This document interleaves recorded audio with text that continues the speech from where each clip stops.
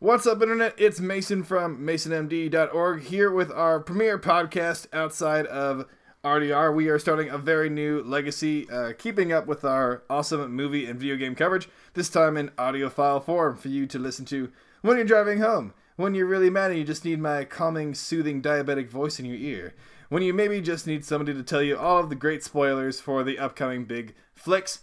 But I'm not going to do it alone. I am joined today by a good friend of mine who actually went to go see today's very special screening. I am joined today by the beautiful Mike and Ike. Oh, hello. Thanks for having me here. Thanks for coming on, Mr. Mike. Oh, no problem. Tell me, so what is your movie experience? What is your cinephile? Why do I have you on here? What makes you qualified to be part of this? Well, I have absolutely no qualifications to criticize any movie, but I do watch a lot of YouTube videos that dive into other movies, so that's kind of all my experience. So you don't consider yourself a critic, but you watch a lot of critics, so therefore you are qualified to be a critic on my show. I feel like I know a few terms.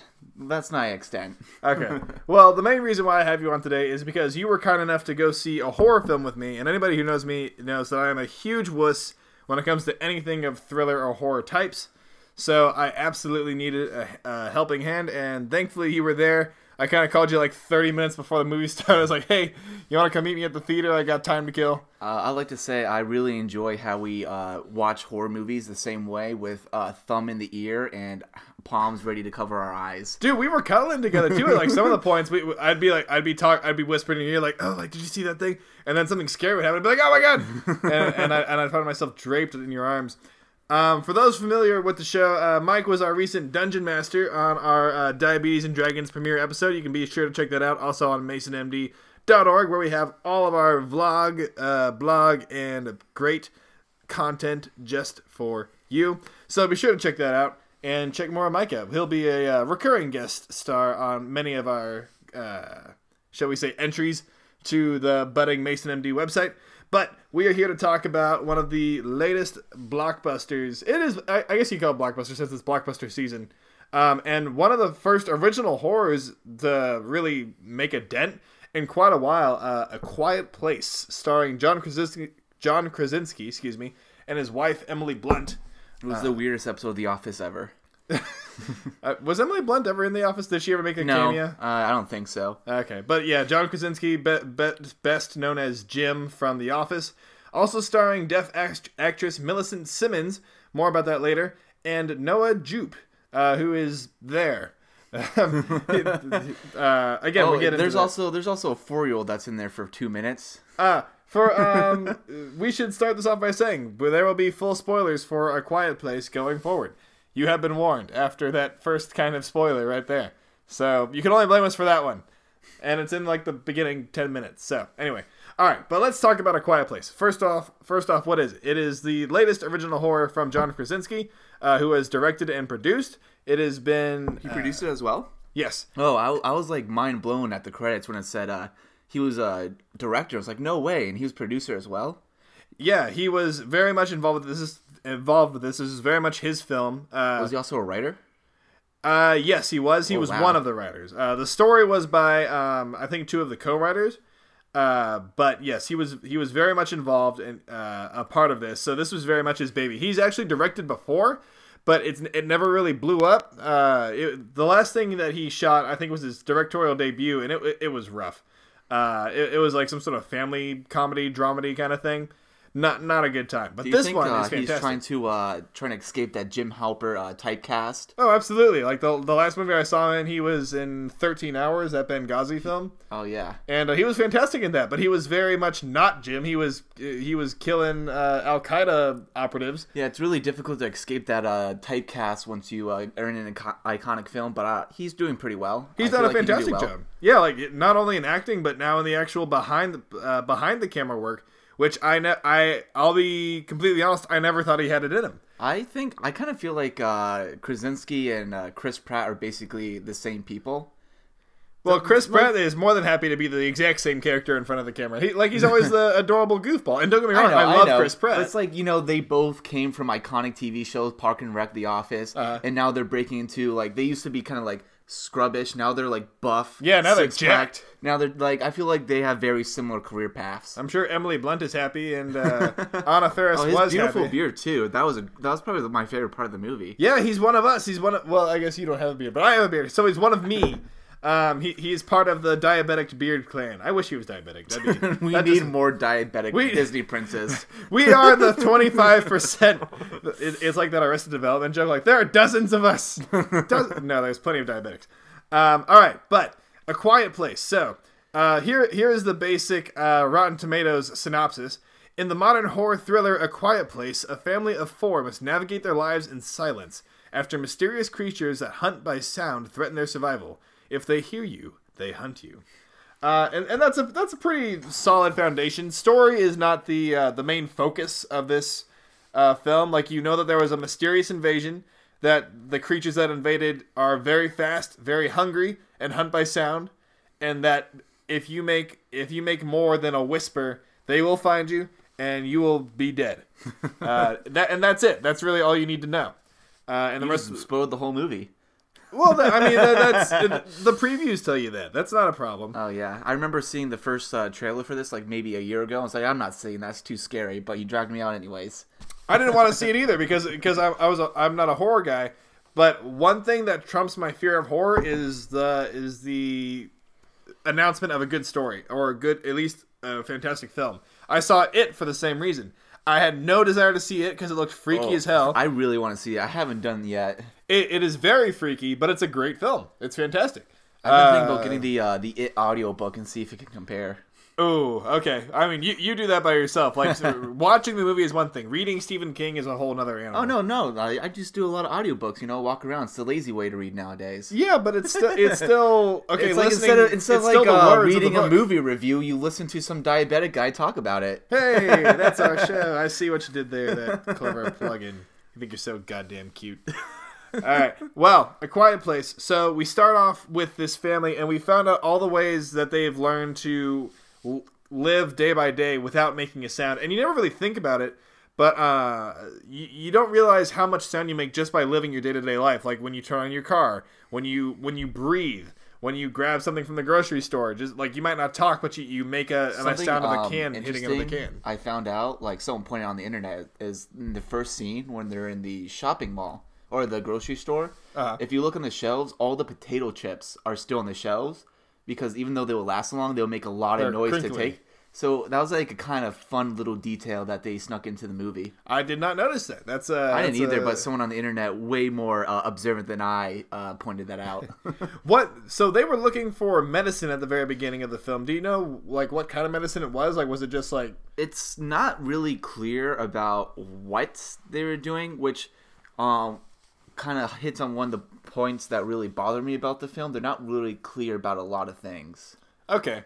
But one thing that immediately takes you from the moment that you start watching this film is not them trying to keep from making sound or the ambient noises around. It's that silence is absolutely deafening, especially in a theater when you're already supposed to be quiet.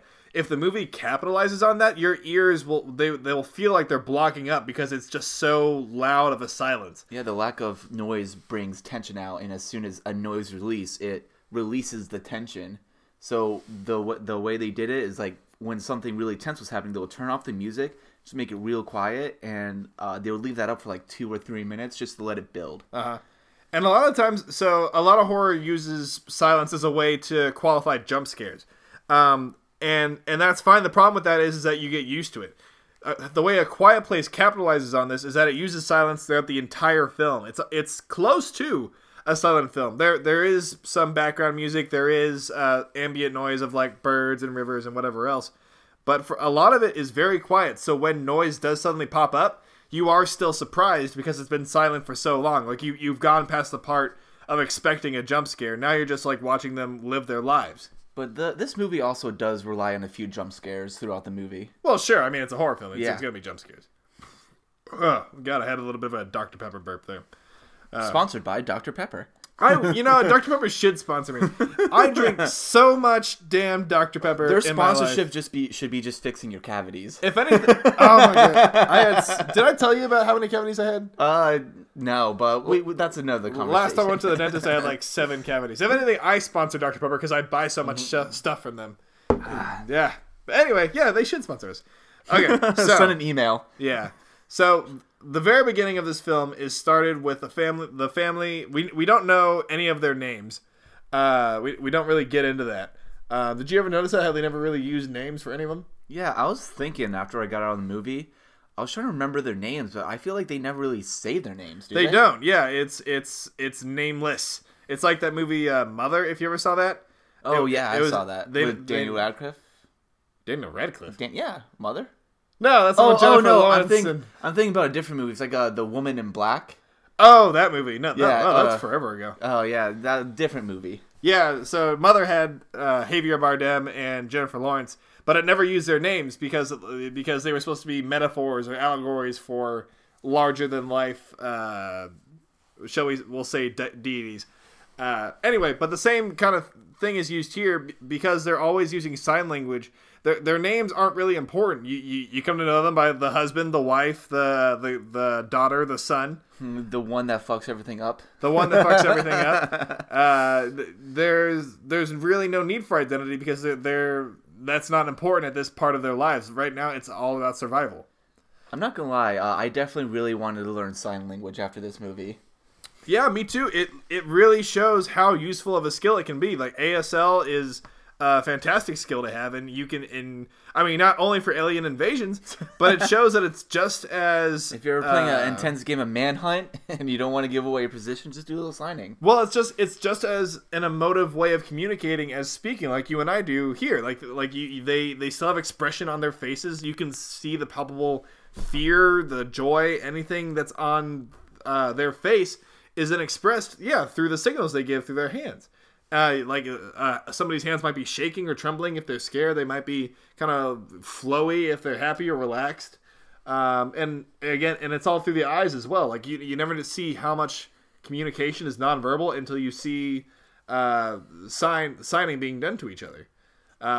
There is one moment in the film where these two are signing. The mother and the son are signing at each other, and they're both terrified. So they're signing and speaking at the same time. Like they're very barely speaking, like at the lowest part of their voices. But you could grab all of that just from the subtitles and from the signing. You wouldn't need to hear their very hushed voices to get that air of atmosphere from it. Yeah, I remember one of the least effective parts of the movie when using sign language is when the kid fell into the silo and was drowning in the corn, and she was signing stop. But of course, you can't see that. Yeah, it's like I'm a little bit busy drowning in corn at the moment. Which, by the way, like when I saw that, I was like, how often does that happen? I looked up, it's like apparently 36 people a year die from corn asphyxiation. You looked up how many people die in corn silos? I just wanted to know, like, who does that? No, I just wanted to know, like, would you actually sink in corn like that? And apparently you do. Well, yeah, I'm guessing there's no solid surface behind it, so it's just like, a bunch of kernels, like a bunch of popcorn kernels. Yeah, and I just found that was pretty interesting. I was terrified. It's drowning without water, drowning by asphyxiation. The worst type of drowning. Is it the worst time? I feel like drowning in... I don't want to argue against special. Suffocation versus drowning by swallowing water in your lungs, but either way, not a fun way to go. So what would you say was your least favorite part of the film? All right.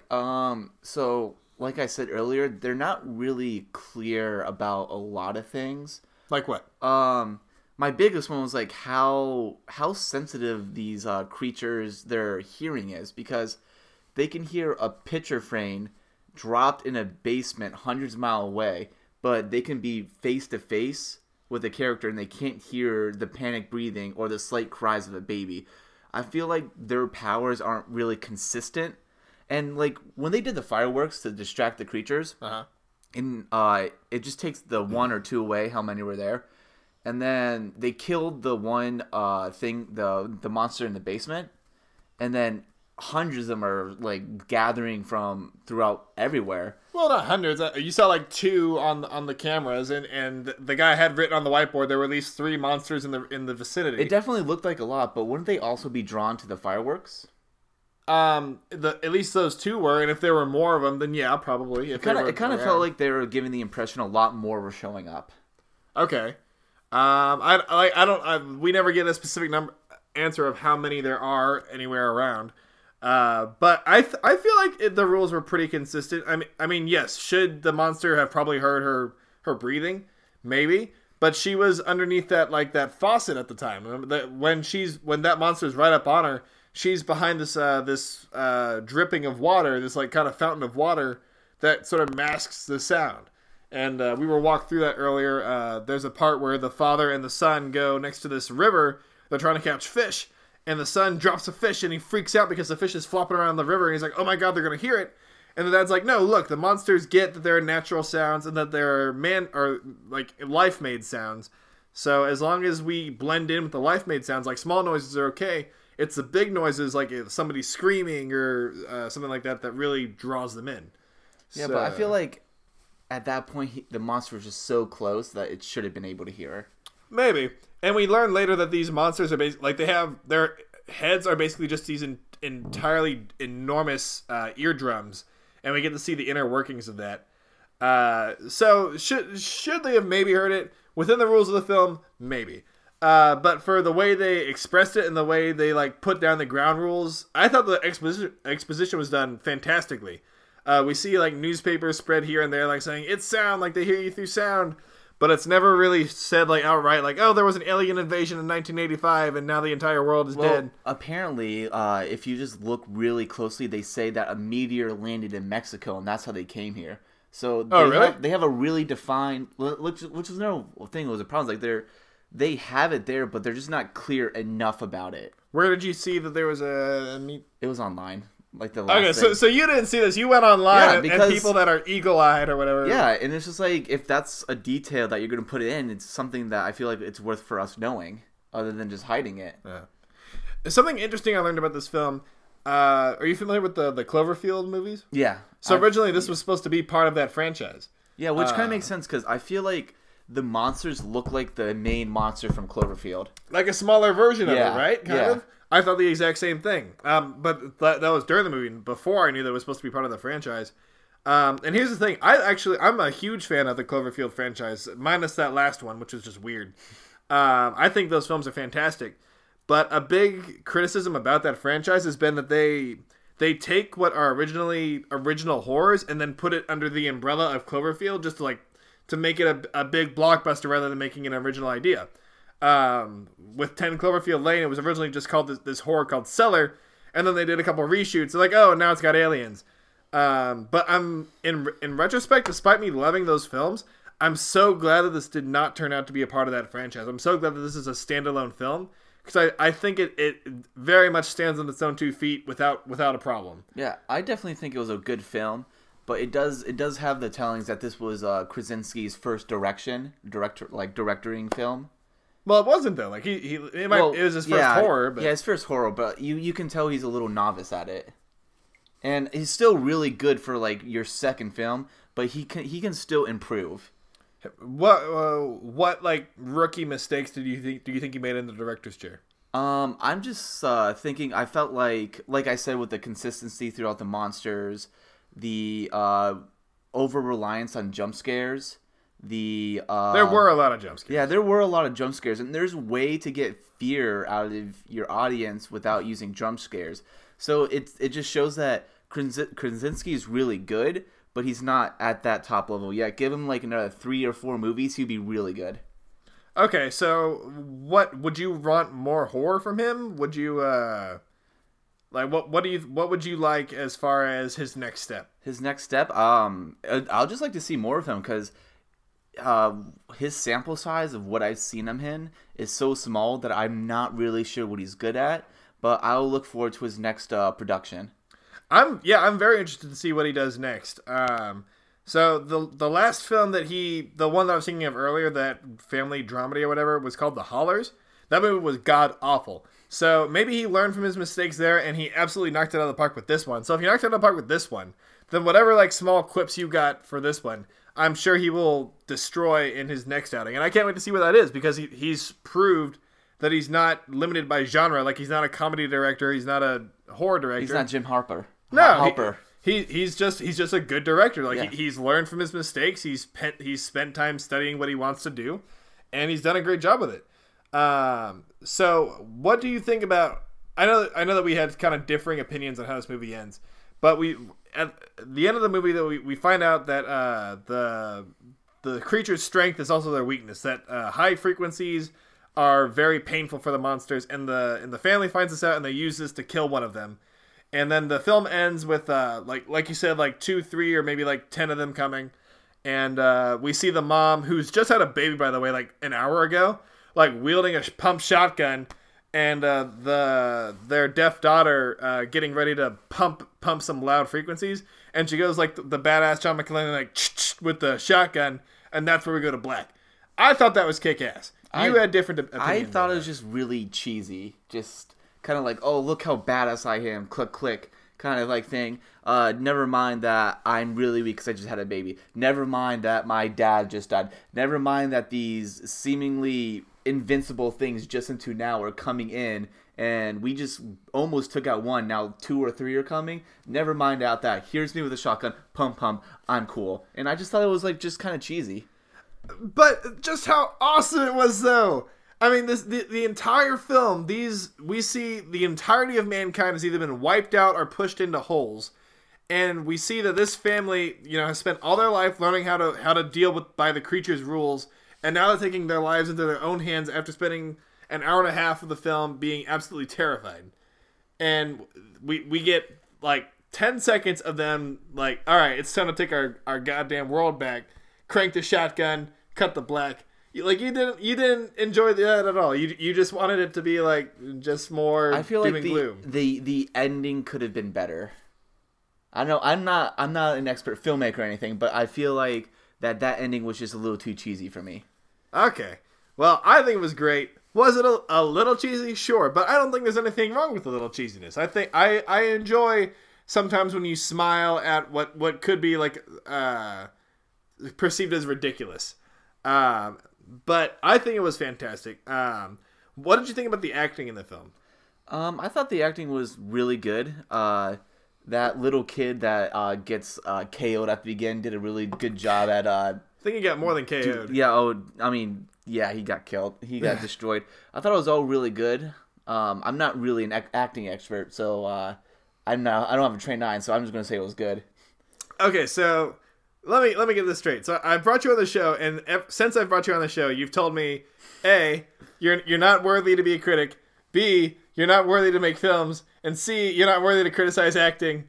Why the fuck do I have you here? Well, what are your credentials there, Mason? What are my credentials? I made the goddamn site. I run a movie review site for a couple of years. You have a mic, and I'm here, and I think we're having a good time. I have a microphone, and I have a mic. Yes, you're right. All right. Well, I personally thought that this was a fantastic film.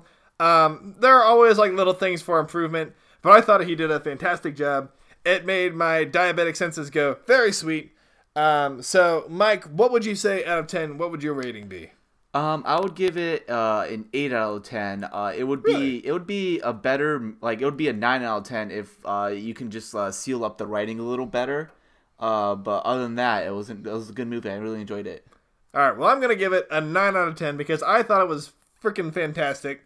The use of silence as a plot device, the use of minimalist revealing for the monsters to like just constantly keep that air of dread amongst the entire thing. The acting, absolutely fantastic. The use of sign language, absolutely genius. I think it's just great. And we were talking earlier about how John Krasinski was pushing for this deaf actress to be involved. I think that was a great choice. I think she did a great job of emoting with her signing and with just her facial expressions. And I think that I wouldn't mind seeing a sequel. I wouldn't mind seeing like a Quiet Place 2, a quieter place. I don't know. But I would love to see that again. So I absolutely recommend it. I definitely think that our awesome audience should see it in theaters. But that's all I can really give you. I can't believe that you didn't like the ending. That really bothers me. I don't know why that's bugging me so much. I mean, like, we got different opinions, and Well, ideas conflict. Well, different opinions, yes, but one is right, and it's mine. All right, anyway. But Mike, thank you so much for being on the show. We'll have you again soon enough. For everybody else, thank you so much for listening. For more of this awesomeness, you can check out masonmd.org, where we have movie reviews, game reviews, vlogs, news, and just basic awesomeness, like I said earlier. You can check us out on Twitter at RealMasonMD and Facebook.com/RealMasonMD. We can have all of our awesome content there. Be sure to leave a high five. We're also on Twitch, where we'll be streaming more of our Diabetes and Dragons episodes coming up in the following weeks, so be sure to stay tuned for that. But until next time, I'd like to thank Mike again for coming on. Thank you so much. And happy to be here. And thank you, audience, for tuning in. We will see you next time. Bye-bye.